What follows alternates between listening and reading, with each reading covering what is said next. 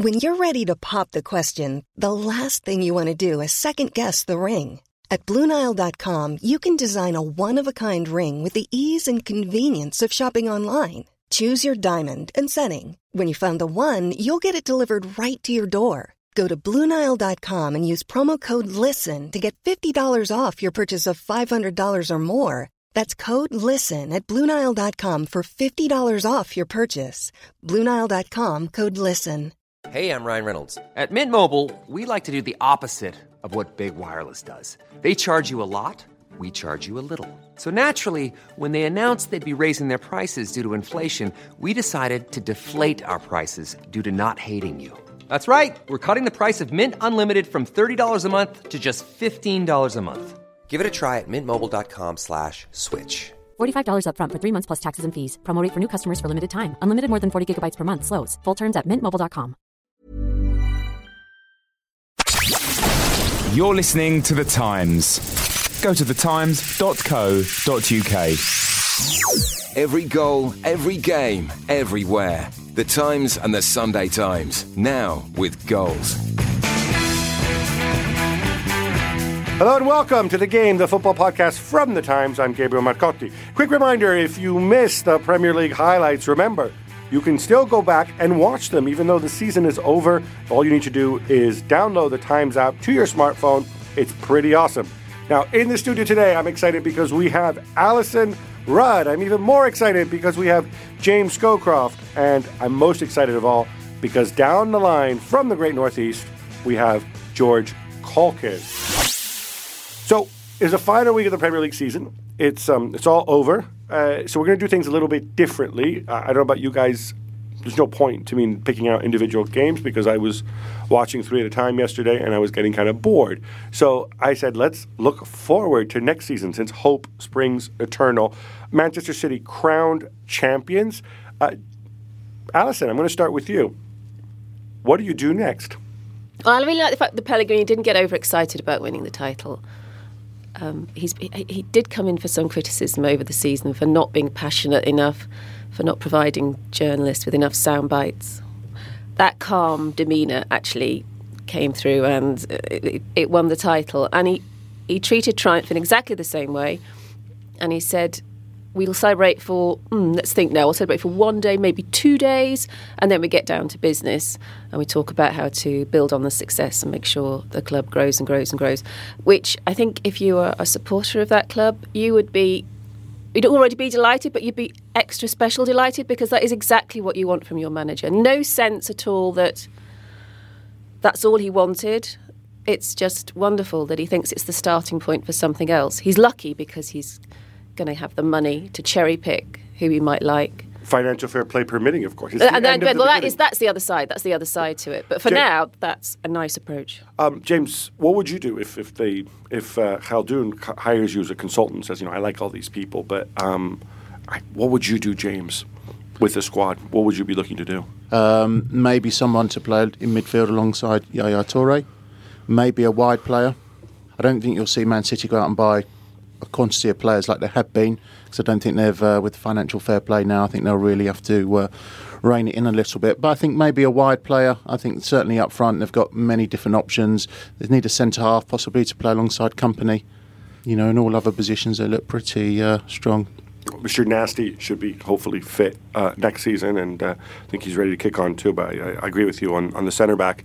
George, not that I always have to relate everything back to Newcastle in my questions to you, but you have a situation with City of a club with a large, important fan base, a big metropolitan club that after decades in the wilderness has won 2 league titles in 3 seasons. Can you talk a little bit about how expectations obviously change for the fan base, perhaps drawing a parallel with how expectations changed for Newcastle supporters the last time things became good? Well, I suppose there is that sort of tradition at City where if things can go wrong, they do go wrong, and I think they've probably put that to bed now in the last 2 or 3 years. So I mean that's kind of an interesting change to the psyche. It's the kind of club like Newcastle where if there is some sort of forward momentum, just like with negative momentum, it can be very powerful, and they do have that. They do have that now. So I suppose it's about sort of channeling that. The next step, obviously, to go back to that question, is the Champions League and is to make further inroads there. It's quite interesting what will happen over the next few days with FFP, because that's directly tied into that, and a smaller squad as is has been mooted wouldn't kind of help that process very much. One last thing on City. I'm just curious here because, and I'll direct this to you, James, because you're more Mancunian than I am. Every single City fan I feel that I've met, or 99% of them, tell me that they were City fans before Mansour.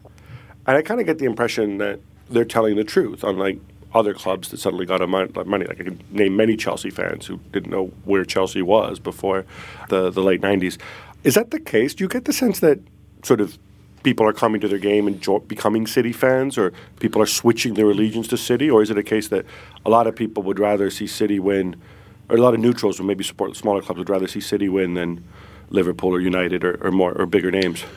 No, I think Manchester City have always had a decent fan base. It's never been anywhere near the size of Manchester United's. But I think if you look Is it growing, I guess? Well, it will do.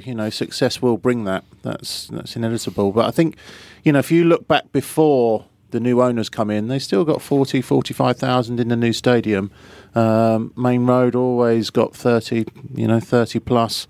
So I think they've always been a well-supported club. Whether they can grow into one of these superpower clubs, I'm not so sure. I think that's several generations down the line. But I think they've always had a core fan base. You can't argue with that. All right, next up, Liverpool, which for me is one of the stories of the year, and not just because moving 5 places on the table is difficult. Moving from 7th to 2nd is extremely, extremely difficult. Alison, we've praised Brendan all year, and we've also criticized him when things didn't quite go right at the back. What do you tell him if he comes to you and he says, Alison, what do I need to do? I don't like the transfer committee. Tell me, what do I need to do? Is it really just get different central defenders in? Are these guys so bad? Well, probably of the teams we're going to discuss about the next season, Liverpool are the most interesting, because there's been a gush of love for the style of play, tempered by a lot of sniping criticism that it's almost not real, because all Brendan Rodgers had to concentrate on was the league. Teams he was up against had other fish to fry, and Liverpool were relatively lucky with injuries. I really can't think of a significant injury they had. And they were blessed with pace, which Brendan Rodgers built the team around, I would argue, and said, go for it. Hence the sudden turnaround in the number of penalties they awarded and the number of fouls they enticed. The crucial thing for Rodgers and Liverpool is how to... for example, when a team is promoted and does well, it's second season syndrome. Everyone now knows how Liverpool play. They will set up differently next season against them, and they will have pressure of expectation, and they will have European football. How all that is melded together to produce still a team. I mean, is the priority to still produce scintillating football, or is it to be a bit more pragmatic and try and juggle balls in the air? That's why they're the most interesting team. Which direction do they go in? I would offer, if Rodgers decided the priority was to try and replicate this season, he'd be going down the wrong path. I think he needs to be more pragmatic. They will have Champions League to deal with next season, so that's that'll test the squad. They need a bigger squad. Showing that you can do it all over again is the test of a good team. I mean, it's doing it once is great, but doing it again and again and again is the test of a good team. And again, as Alison says, that the whole question of style is interesting. They've played some absolutely beautiful football this season. Kind of the stats show dichotomy in some senses. I don't think any team lost fewer than their 4 away games in the Premier League. Equally, only the bottom 3, Sunderland and Stoke, conceded more goals away from home. Rory K. Smith, who's not here because he's on holiday again, likes to say that Roberto Martinez and Rodgers, one of their big things is they improved players who were already there through coaching, and it's kind of the return of the coach. You're a coach. What's it like? Is it flicking a switch when you're dealing with a professional? Do you buy into it? It's just putting people to do their natural jobs? I think you've just said it. It's getting individuals to buy into what you want them to do, really, and then getting them as a group to buy into what you've done. And both, Martinez and Rodgers have done that this season at Liverpool. The philosophy that they want to play, and even I think it was West Brom away where Toure made a mistake trying to play out from the back. West Brom got the ball and they scored, and he just come straight out. He said, "Don't worry about that. That's the way we want to do. You're going to make a mistake. That can happen." Where some managers would, go completely the other way. So that's a sign of a good manager, a good coach, coaching his players, giving them the confidence to play the style that they want to be. And I think, to be fair to Brendan Rodgers and Martinez, they've both done that really, really well this season. Jose Mourinho made his return to the Premier League and did not win the title. He finished third, which I think is, if memory serves, I think it's very rare for him not to finish first or second. 10 years it's been, I think. 10 years since he finished third. Yep. Well, there you go. George, the ready-made alibi is that he didn't win the title because he didn't have a good striker. You going to let him off that easy? Yeah, probably. I mean, there are times when you watch them and they're such an incredibly athletic, powerful team, and the one part of the side that doesn't conform to that is up front, where they are relatively flimsy. I mean, I think with a 20-goal striker, it would have been a different story this season. I know that's easier said than done, but it's the one part of the team which isn't Mourinho-like and or hasn't been Mourinho-like, and I think that is the most obvious. James, when you look at this, you've played for clubs that had slightly more limited budgets than Mourinho's Chelsea does. Do you accept that alibi, or do you go and ask questions about, well, hang on a minute, there's a director of football here, there's scouts up the wazoo, there's very clever people at this club who get paid a lot of money. How do we end up in this situation? Well, it's probably their own doing, really. If you look at Lukaku at Everton, how he's done what he's done at Everton and he's not been in a Chelsea shirt, that is somebody's lack of judgment somewhere, isn't it? And I think if you go back to Liverpool, Daniel Sturridge never really fitted the bill at Chelsea, but in Liverpool he looks absolutely, looks one of the best strikers in the world at times this season. You can't blame Mourinho for that. No, you can't. But going back to Brendan Rodgers and Martinez, a massive mystery to me is Fernando Torres when he's come to Chelsea. At Liverpool, he was absolute dynamite. You looked at he had everything a modern-day centre-forward wants to have.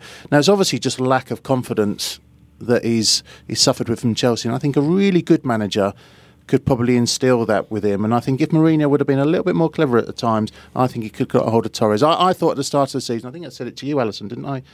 I thought Torres would do really well this season because I thought Mourinho would really get him and, It's jolly decent of you, James, to admit you got that completely wrong. What's that? That Torres didn't come good this season. No, he hasn't, no. But I thought Mourinho would sort of install his confidence back into him. It's like he does. I think Mourinho's man management skills are very, very good, but for some unknown reason, from early on, he just wasn't having the centre forwards at Chelsea. Certain games didn't even play with a centre forward. His first game at Old Trafford, do you really think Mourinho's a nurturing type? I just don't. He's not like that. Listen, a good manager gets the best out of what he has to work with. So if he's got to work with Fernando Torres, his job is to get the best out of Fernando Torres, and I don't think any Chelsea manager has got the best out of him. So then they've all failed. I think there were signs of that at the start of the season, as you were saying. I thought the same. I thought Torres came. He sort of looked like an angry striker at the start of the season. And I thought that could be, that could be sort of Mourinho's doing, but it has tailed off, and I think they need a refresh there. All right, moving to North London with a situation at Tottenham where they sold their prize asset, reinvested all the money in the team, then the manager was let go, or some people say sacked himself. Then Tim Sherwood came in, said some funny things, didn't actually do badly points-wise, and then was gone. James, do you have any idea what Daniel Levy's thinking and what he should be thinking now? Because it just seems like everything's kind of shrouded in mystery in terms of the new manager, who's staying, who's going. I think they've certainly lacked a voice this year, haven't they? They've lacked guidance from the very, very top. And I think Tim Sherwood certainly has been frustrated with that. We're led to believe that a new manager will come in, whether that's Mr. De Boer, we don't know. But I think Tottenham really need to get the club by the scruff of their neck now and get going in a direction, because they've just gone round in a big circle for me last season. George, I was kind of surprised by how they, two things. One is everybody kept saying, but they spent $100 million, and they did kind of net out. But also, some of these players were just hurt most of the year, some of their new signings. Others weren't good or didn't perform well, like Soldado. Would it be a tragedy if they dumped them and started over, or do you think the new manager, whoever he is, that they'll go to him or they should go to him and say, what can you do with these guys? Yeah, I think that's what they will do. I think they'll do the latter. I think that's, they yes, you're right. They did net out last summer, but it's also, it's still a big investment, and in terms of wages and contracts, all that sort of stuff. And I think there's an obligation to try and get the most out of them. I mean, it just feels like it's untenable, the sort of the turnover, whether it's players or whether it's managers or whatever at Tottenham. There's this feeling that they're so desperate to reach for the Champions League that they're kind of stumbling and falling. There does need to be a bit more consistency of thought there. That comes from the top and trickles down. Staying in North London, Arsenal start the season brilliant. Well, start the season horribly. Then all of a sudden everything's brilliant again. The usual sort of highs and lows with Wenger. Does he have money? Why doesn't he spend the money? Blah, blah, blah. Stuart Robson would say there's no defensive strategy. James, is this a club that's stale, or is it a club that actually has bright things to build on and they're right in sticking with Arsene because he knows? No, definitely you would stick with him at the moment. I think the FA Cup next week, if they did beat Hull, will be a big boost for them. That will get that monkey off the back for they haven't won a trophy for 8 years. And I think they have slightly gone forward this season. There were title contenders. I think if you look over the season, they were actually top of the league more days than any other club. I think it was March. It was always going to be a big month for them. They had a terrible fixture list in March, and they came short. And in the end of the day, they were, when it push comes to shove, they weren't really in the title race at the end. But I think they just need to go that next step now. They need to start challenging. They need to be in the title race every season now. And I think if they can just get a couple of players, have suffered with injuries. I think Ramsey was a massive blow. If you saw him yesterday, how big a blow he was as well. But I do think they have improved this year, Arsenal. George, how much higher would they have finished with Ramsey all season long? Because I some opinions are kind of split. I mean, some people suggest that, yeah, they might have finished third, but they still weren't going to challenge. Well, I think the general point is that they need greater resilience and depth to the squad. I mean, they definitely did suffer in the sense that Ramsey's form at the start of the season was so sensational. I mean, could he have carried that through for the whole season? I don't know, but they suffered without that dynamism there. I think they need a bigger, stronger squad.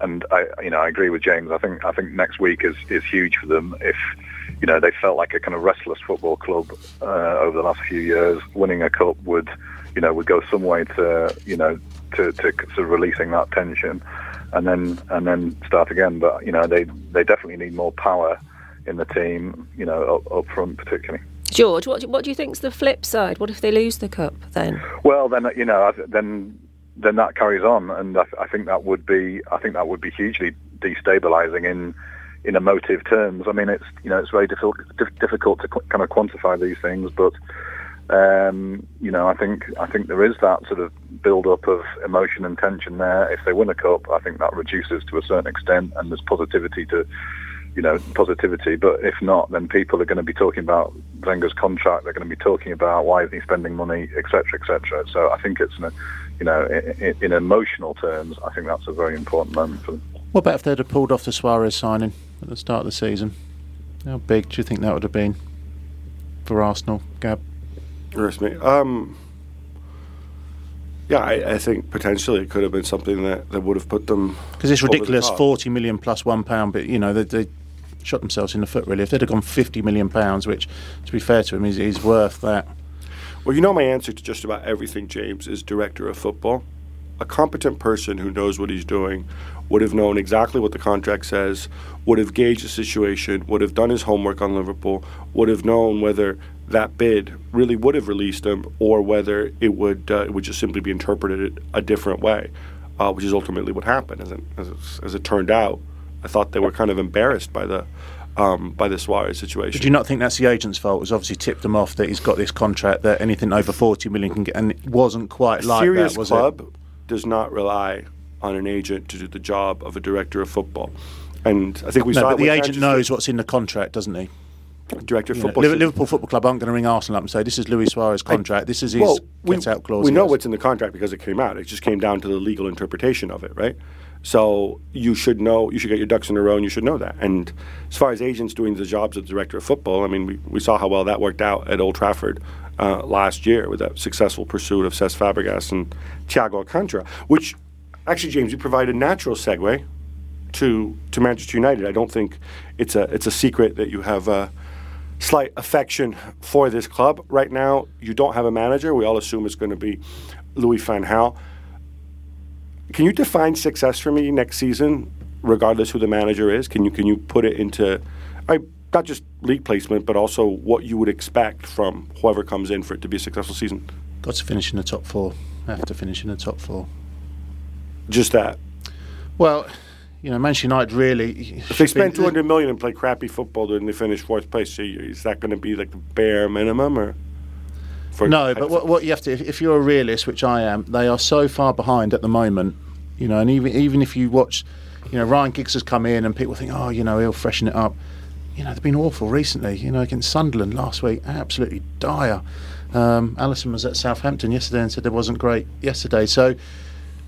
like Liverpool, come from 7th to finish where they are. It hasn't been done for numerous years. So Manchester United have almost got to sort of come from there. Really, people are saying they need lots of players. They don't need lots of players. They've got a squad. What they do need, they need 2 or 3 world-class players. Like Liverpool, Luis Suarez is a world-class player. Yaya Toure for Man City is a world-class player. Manchester United now, Rooney on his day when he's very, very good is a world-class player. Apart from that, I can't really see a lot else.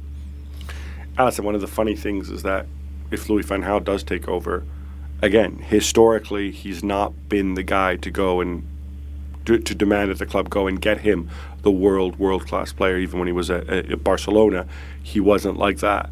He tends to work somewhat differently.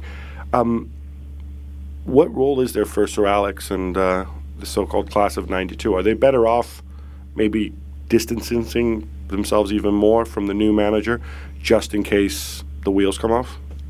I don't think there's any room at all for Sir Alex other than just to be another Bobby statue, Charlton. another statue. Build another statue. Fate them. Have parties. Do dinners. Do fundraising. Don't let them be part of the decision making. It's never worked in the history of football that the old guard meddle and it doesn't work. It doesn't work. You can either go with it or you don't go with it. Even it's someone of the stature of Van Gaal, who you've described as being quite arrogant, as well as a genius, and not, even someone like that will be undermined. If people constantly looking over their shoulder saying, "Oh, no, what Sir Alex thinks about it? Did he sanction not that? But that?" Do you not think the club could use him in the fact, i.e., to say they're going to sign Luke Shaw? So at the moment, they haven't really got a manager. So if Alex Ferguson rings up Luke Shaw and says, "Do you want to come play for Manchester United?" Do you not think little things like that they could use Ferguson in that kind of role? Well, that's embarrassing. What you need the former manager to phone up a young player. He's an icon say, of the game. "Come and play for us." He's an icon of the game. To be fair, James, it's Manchester United. I mean, if Alexander Butner rang up Luke Shaw and says, "Hey, do you want to come here and replace me?" I mean, he would go there, don't you think? But I think there's so many clubs, and I think the big fear for Manchester United now and supporters and everyone involved in the club is that they're going to do what Liverpool have done in the last 25 years, and that's just stagnate and go stale. And you can't live off the past. They'd have to sign Graham Souness to do that, right? Yeah, but you can't live on the past. You can't think, the wonderful team when we won this in 80, such and such, and this, that, and the other. You've got to move on, and if you don't move on, well, there you go. If you move on, quote you, they just said move on. Then you don't look back and make your greats. No, but you're not looking back. What you're doing involved. is you're now saying, right, this is your new. You're not manager anymore. You're not there, but this is your new role. Director of football. Do you not think he would have the contacts in the game to ring somebody up? And depends, I think, if he wants to do it. Ultimately, yeah. We don't know that. George, you get the last word. Okay. Well, I was going to say, I mean, I think that this is precisely why it is fascinating, because it's that time of the year. Your vacation is coming up. You can already hear the beach waves, feel the warm breeze, relax, and think about work. You really, really want it all to work out while you're away. Monday.com gives you and the team that peace of mind. When all work is on one platform and everyone's in sync, things just flow. Wherever you are, tap the banner to go to Monday.com. Quality sleep is essential. That's why the Sleep Number Smart Bed is designed for your ever-evolving sleep needs. Need a bed that's firmer or softer on either side? Helps you sleep at a comfortable temperature? Sleep Number Smart Beds let you individualize your comfort, so you sleep better together. J.D. Power ranks Sleep Number number 1 in customer satisfaction with mattresses purchased in-store. And now, save 50% on the Sleep Number Limited Edition Smart Bed for a limited time. For J.D. Power 2023 award information, visit jdpower.com/awards. Only at a Sleep Number store or sleepnumber.com. Many of us have those stubborn pounds that seem impossible to lose, no matter how good we eat or how hard we work out. My solution is PlushCare. PlushCare is a leading telehealth provider with doctors who are there for you day and night to partner with you in your weight loss journey. They can prescribe FDA-approved weight loss medications like Wegovy and Zepbound for those who qualify. Plus, they accept most insurance plans. To get started, visit plushcare.com/weightloss. That's plushcare.com/weightloss. You know, with David Moyes, they wanted the best of both worlds. It was a new era, but it was also one that was, that was all about continuity, long-term, so on and so forth. And obviously there were changes made, but that was what they were doing. They were trying to kind of replicate Sir Alex as much as possible. And, they're now at an absolutely fascinating point because do they continue to sort of use the class of '92, as you put it? Does Giggs have a role? Neville Scholes. But they've done it with Bobby Charlton. They've used Bobby Charlton for years. Yeah, have they used him? Yeah, or does he actually do anything? Oh. But do they have a part to play, or is it a clean, fresh break? Is it a new manager who has his own ideas, brings his own people in? And then it feels like a very different football club. I'm not saying it's wrong or right, but it's certainly fascinating. I personally think the class of '92 need to go away now and cut their teeth at whatever they want to do, coach, manage, do whatever. They need to go and cut their teeth somewhere for 3 or 4 years and then possibly come back. Everton, Roberto Martinez, or Roberto Martinez, as some people like to call him. We've praised this guy all season long. He played great football. He played the lone game brilliantly. What I wonder, George, is can you do it again? Can you trick clubs into hey, yeah, I'll take Romelu Lukaku and Deulofeu and Gareth Barry for free. Can you do that again? Well, that was the first thing I was going to mention. I mean, Lukaku and Deulofeu particularly have been absolutely brilliant. It's not. I mean, if you mention out of Everton's team, you suddenly realise the scale of the task that faces them. He'll be doing very, very well. We know there's not a lot of money at Everton. The TV deal and the league position certainly will help that. So they've got a chance, you would have thought, to invest. But we know he's a canny man and a canny manager. But it's going to take a lot for them to be able to replicate that. That is the biggest challenge facing them, because if you were putting prices on those players, they would be out of Everton's reach. I think it'll be a hard season for Everton next year. Maybe Moyes will take over some club in the United Arab Emirates and they can sell Leon Osman to him for $50 million. That would do the trick. Newcastle, George, Alan Pardew's there. Well, first of all, is he going to stay? Should he stay?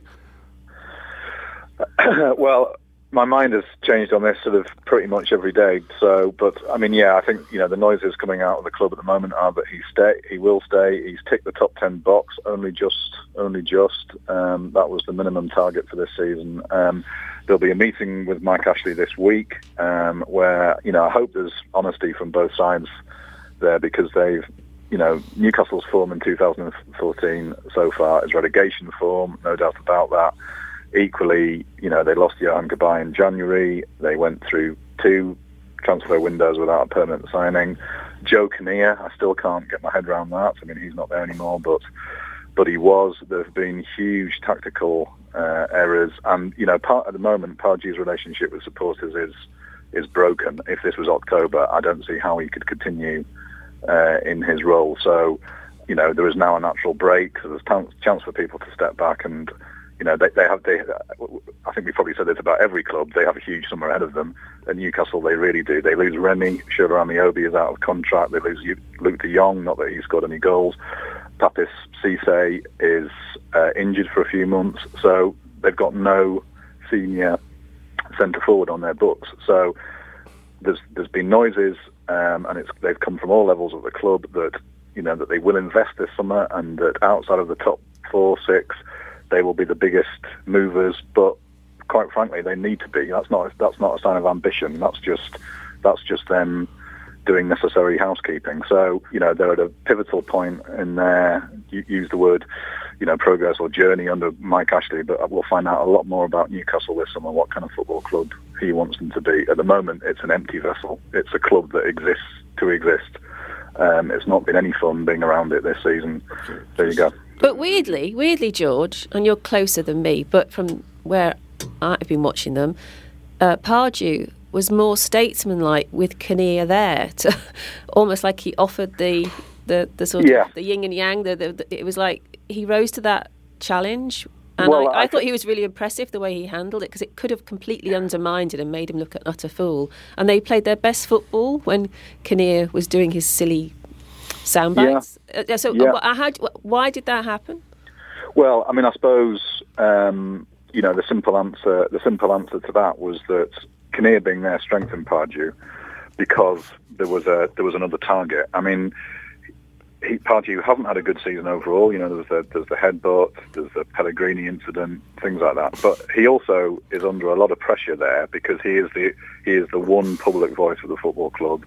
He's the one public face. Every single thing he says is picked apart and scrutinised. Now, he doesn't help himself by saying silly things or saying a bit too much at every press conference. At the start of the season, I think I think you're absolutely right. I think he came back kind of energised and leaner and meaner because of the whole Kinnear thing. He had to prove himself. He knew that there was someone waiting in the wings that could destabilise him. That didn't happen. But then after January, they lost Cabaye. They lost the one player that they were built around. There was then a stretch without Remy as well, and they, you need momentum. They had, I think Boxing Day or whatever, they were 6th. There was a chance for them to kick on. They blew that opportunity. God knows when that opportunity will come around again. And they've managed to cling on to the top 10, not through any achievement of their own, but simply because the teams below them have been, have kind of all been in a relegation battle, and because they got points early on, but there's a lack of clarity at the football club that needs to be addressed, and there's also a lack of a big personality in the boardroom, which I don't think helps. James, George was perhaps a little too diplomatic to answer my question. The Newcastle Chronicle certainly answered it, suggesting that somebody should make like a tree and leave. No, I think he'll stay. But would you boot him back to London as somebody who cares about Newcastle Football Club? Would the club be better off without him and trying to find a new guy? Okay, well, if it was October, I think he would have to go, and I think the club would be better off for letting him go. I mean, the only reason why I can't give you a clear answer is because God knows what Mike Ashley will do. I mean, so. It feels like a club that needs to be refreshed, whether it's in the dugout, whether it's on the pitch, all the way through it. So I would argue like that. My one reservation at this point is that I wouldn't want to get rid of Alan Pardew to bring in Dennis Wise. Right. Speaking of chickens, let's talk England and debate and Greg Dyke's independent commission. They issued an 80-page report, which I know George downloaded and read scrupulously. I want to just make a few things clear about this. The FA said that Greg Dyke's not saying, oh, this is what I'm going to do, and I'm going to do it because I am, El Comandante Dyke, and I can impose this on the game. He cannot do that. These are just things that these are basically just suggestions. And basically, he needs people to buy into the suggestions and implement them. If the Premier League, the Football League, and everybody else just says, no, Dyke, get stuffed, then these things won't happen. He says that the problem is there's too few English players playing top-flight football. He draws a parallel with Germany and Spain, who have, not only do they have fewer English players, obviously, but they've got a lot more domestic players playing in the top flight, playing for bigger teams. And he says, we have to get to that level.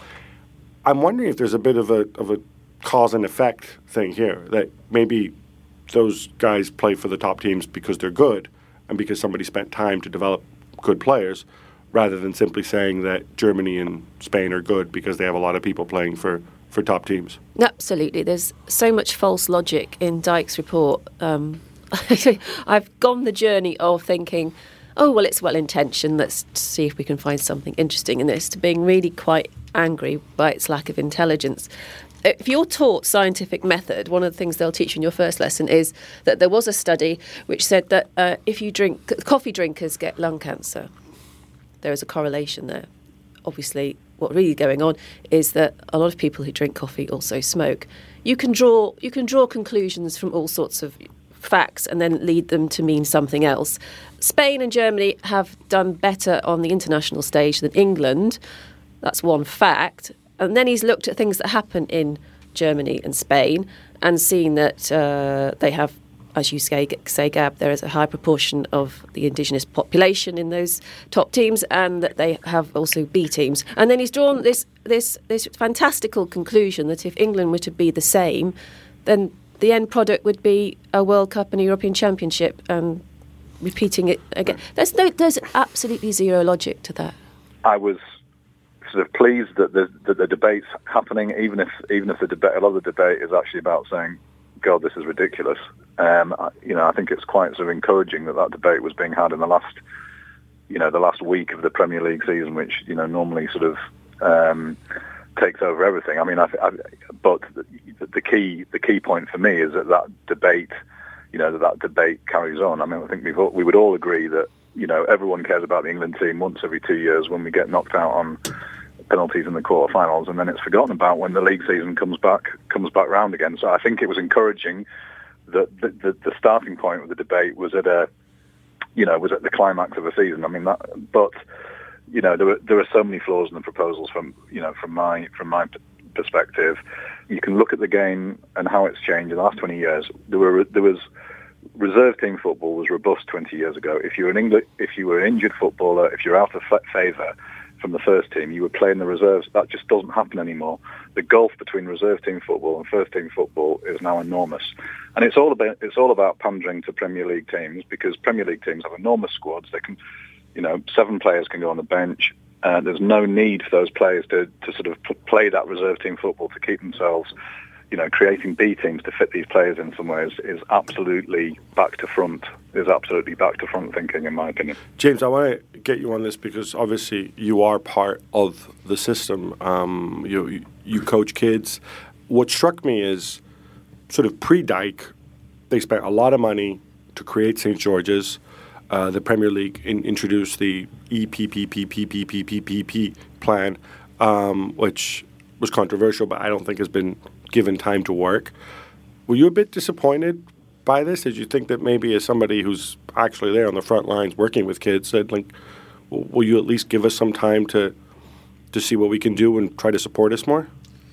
I totally agree with you. I think there's certainly a case of people being impatient. I've worked in the EPPP in academies for the last 2 years. The standard coaching is absolutely fantastic, and a lot of things are going on within the FA. It's better than what you had when you were a kid? A million miles better. A million miles now. We are now producing coaches as good as anything in the world now. I'd even say that youth coaches are probably better now than some of the people at the senior top end, from what I can see and the information I've gathered. I think you have to give it 10 years, and I think in 10 years, even now, if you look at the England squad that's going to be announced today, there's going to be some very good young England players in that. There is a pathway problem. Somehow we're going to have to limit, the players. I think certainly bringing over youth players from abroad to fill up our academies is a no-no. We just have to scrap that. Although it's funny because the homegrown rules, one of the proposals is to increase it to 13, from 8 to 13 on Premier League squad lists. Well, it's kind of an incentive to bring in more foreign players from abroad, because then you have a bunch of Gael cliches who count as homegrown, right? Yeah, that's exactly what will happen. Opportunity is a big thing. There's now a study out now that players get to a certain point but will only get better by playing games, won't get better playing in training. So I actually think a B or competitive football would be good, but the B team, I don't think our culture would have it. I think it would be full of foreign players who would play in these B teams and still wouldn't get anywhere near a first team anyway. So it's almost a pointless exercise. Alison, you get the last word because of your undying admiration for Greg Dyke. If he wants to impose quotas, first of all, since when did having non-EU players be a bad thing? You know, there aren't that many Brazilians playing in the Premier League. Well, that's because there's already pretty stringent. Yeah, but it's ridiculous. Young players learn from and are inspired by the best. So fix that if you don't think that's what's happening. I'm getting the last word, so don't interrupt me. And if you want to impose quotas, it gets too political and too negative and too small islandy. If you want to impose a quota, make it the rule that all academies have to be a certain size. Small academies are run better and they produce happier players and more talented players and more better adjusted players, and it will prevent stockpiling. What you have now is clubs with large resources. They hoover up players from their region with their talent ID people, and then they put them in a barn. It's a bit like one of those sort of apocalyptic series you get from America. They put them in a barn until they become fat and old and they can't play anymore. If you had a rule that said you could only have X number of players in your academy, you would make darn sure that you carried on with your talent ID, but only picked the very best and then looked after them, and then they would get the football they needed to then go on and win the World Cup with England. Over. That was the last word. All right, time now for some quick hits, everybody's favorite part of the show. Tim Sherwood invited a heckling fan onto the bench and even gave him his gilet. Wow. When asked whether the guy was in the running for the Spurs job, he said, nah, he's English. Alison, I like Sherwood. I think he's funny. I'll miss him. Obviously not the right situation for him, clearly. Will you miss him? Do you love him? Do you want to see him back? It's a funny one. He's a godsend to journalists because he answers every question and he never answers them in the way you think he's going to. This is the man who had an array of talent at the club and, you know, could only think of two that he would consider to be world class, and then went public with that. He did put his foot in his mouth a lot, and it's fun, but it's kind of embarrassing. I think what was the most interesting thing was that an awful lot of Tottenham fans weren't won over by his charm. Gus Poyet managed to keep Sunderland up. So there. He says he's going to meet Ellis Short soon and discuss next season. George, what will they talk about and what should they talk about? Well, they actually had their first meeting yesterday before the match, and it was very positive. Ellis Short did a little tour of the press room, and he said, Gus is going nowhere, forgive the accent. But there have been tensions in the last few weeks, understandably so, given Sunderland's position, that they need to be smoothed out. And when it comes to the nitty-gritty of what they discuss, it has to be about making sure that they don't get themselves back in this position again. Short acknowledges he made a terrible mistake last summer with Roberto De Fanti coming in as director of football. There is still a similar structure there now. It has to work between Poyet and Lee Congerton, and there has to be huge improvement in terms of signing players. The mood is positive as we stand. Helena Costa will take over as manager of Clermont in the French second division next season. She becomes... Woo! What? Girl power. She becomes only the second woman to have coached a men's professional team. James, in your long, long footballing career, have you ever taken orders from a woman? More seriously, is this the sort of thing that once the novelty wears off, players won't really think of her as a woman and just think of her as the boss? I think they'd be frightened to death of her. Because all woman bosses must be scary? Yeah, exactly. I read the question an hour ago and I've looked her up, and there's more and more people now coming into the game who didn't play the game or had limited playing experience but have studied the game and can coach and can manage, and I think why not? If she's successful, and she's already worked at Benfica, she's scouted for Celtic, she's certainly got a bit of a background. So she's coached teenage boys and dealt with them very effectively. So I think that's probably something. If she's got the knowledge and she can manage people, why can't she be successful? Woodrow and David sound like sleazy estate agents selling crappy properties. But in fact, they're two Fulham youngsters who scored against Palace this weekend. Alison, you told us about how good their youth setup was and about the brilliant man who left Southampton for Fulham. Would you care to gloat, since I was rather dismissive about them last time? And are these the people to take the Cottagers back? There's no need to gloat. What I will say is that my son is a Fulham fan. And when I got back last night from Southampton and walked through the door, first thing he said was, do you know the Fulham result? And I said, yeah. He said, do you know who scored? I said, no, I don't. He said, right, that'll be the surprise on Match of the Day. And they've just gone down. He's been through the depression already, and he's already excited about the fact that Fulham are going to give a chance to their excellent young players. That says it all. Villa fans want Paul Lambert, or Paul Lambert as we used to call him, to pursue other opportunities elsewhere. It's not quite a Pardew situation, but George, would you swap a Cockney like Pardew for a good Scot like Lambert and one who wears glasses regularly? No, they both wear glasses quite regularly. Where they come from isn't relevant. If that's the choice, then no, I wouldn't, as I've already said. But if this was October, if this was autumn, you'd have to say that Pardew's position would be untenable. There's a break now, that's in his favour, but it's not a relationship that can be patched up. It has to be rebuilt. Dwight Gale scored 2 goals to cap a storming end of the season after his brace against Liverpool Monday. James, I'm kind of confused about this guy. Great story. How good is he really? And does it mean anything that he cost a lot of money, disappeared for a long time, and then came back with bells on? Well, you've just described half the Premiership, and it cost a lot of money, disappeared. I watched him yesterday, and he was very, very good. He could have scored a hat-trick easily. I think he scored 4 goals in the space of six days, which is very good by any standard in the Premier League. I think the big problem that a lot of centre-forwards have in the Premier League now is most teams play one up front. So all of a sudden now, from the old 4-4-2, you've got so many centre-forwards that are redundant or sitting on a bench. And I think this lad is one that's suffered because the one up front has to have a little bit of a physical presence, probably. Gab, I have a question for you. Surprise, surprise. Javier Zanetti played his final home game on Saturday, and you were kind enough to write about it, but would you like to add anything to your thoughts? No, just this remarkable thing that he was genuinely one of those people, or still is, one of those people that everybody liked, even the opponents. If you were playing Inter Milan and you were going to boo somebody and criticize somebody, it was never him. That and his sort of Dorian Gray-like quality, his freaky consistency. Between the ages of 30 and 39, he played in 91% of Inter's league games, which is a complete absurdity. Another fantastic professional like Ryan Giggs, obviously his contemporary, for example, only managed 68% of United's league games. Whatever it is that Zanetti had or has, if it could be bottled, you would be a very wealthy person.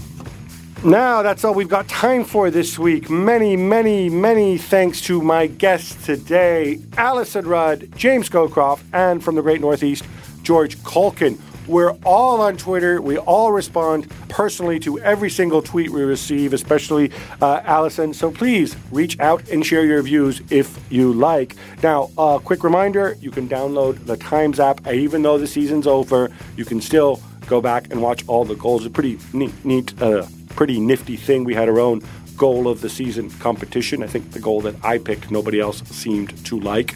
But obviously, a lot of people in this country seem to enjoy watching great goals from past seasons. So you may well get a kick out of that. Also, check out thetimes.co.uk to read some excellent writing without having to go to the shops and get your fingers dirty.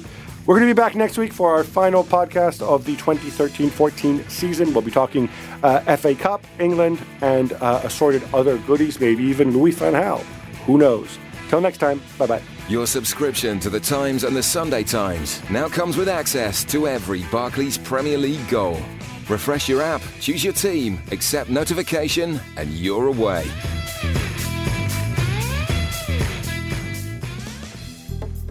Hi, I'm Tim Montgomery, the presenter of another Times podcast from the opinion pages called Did You Read?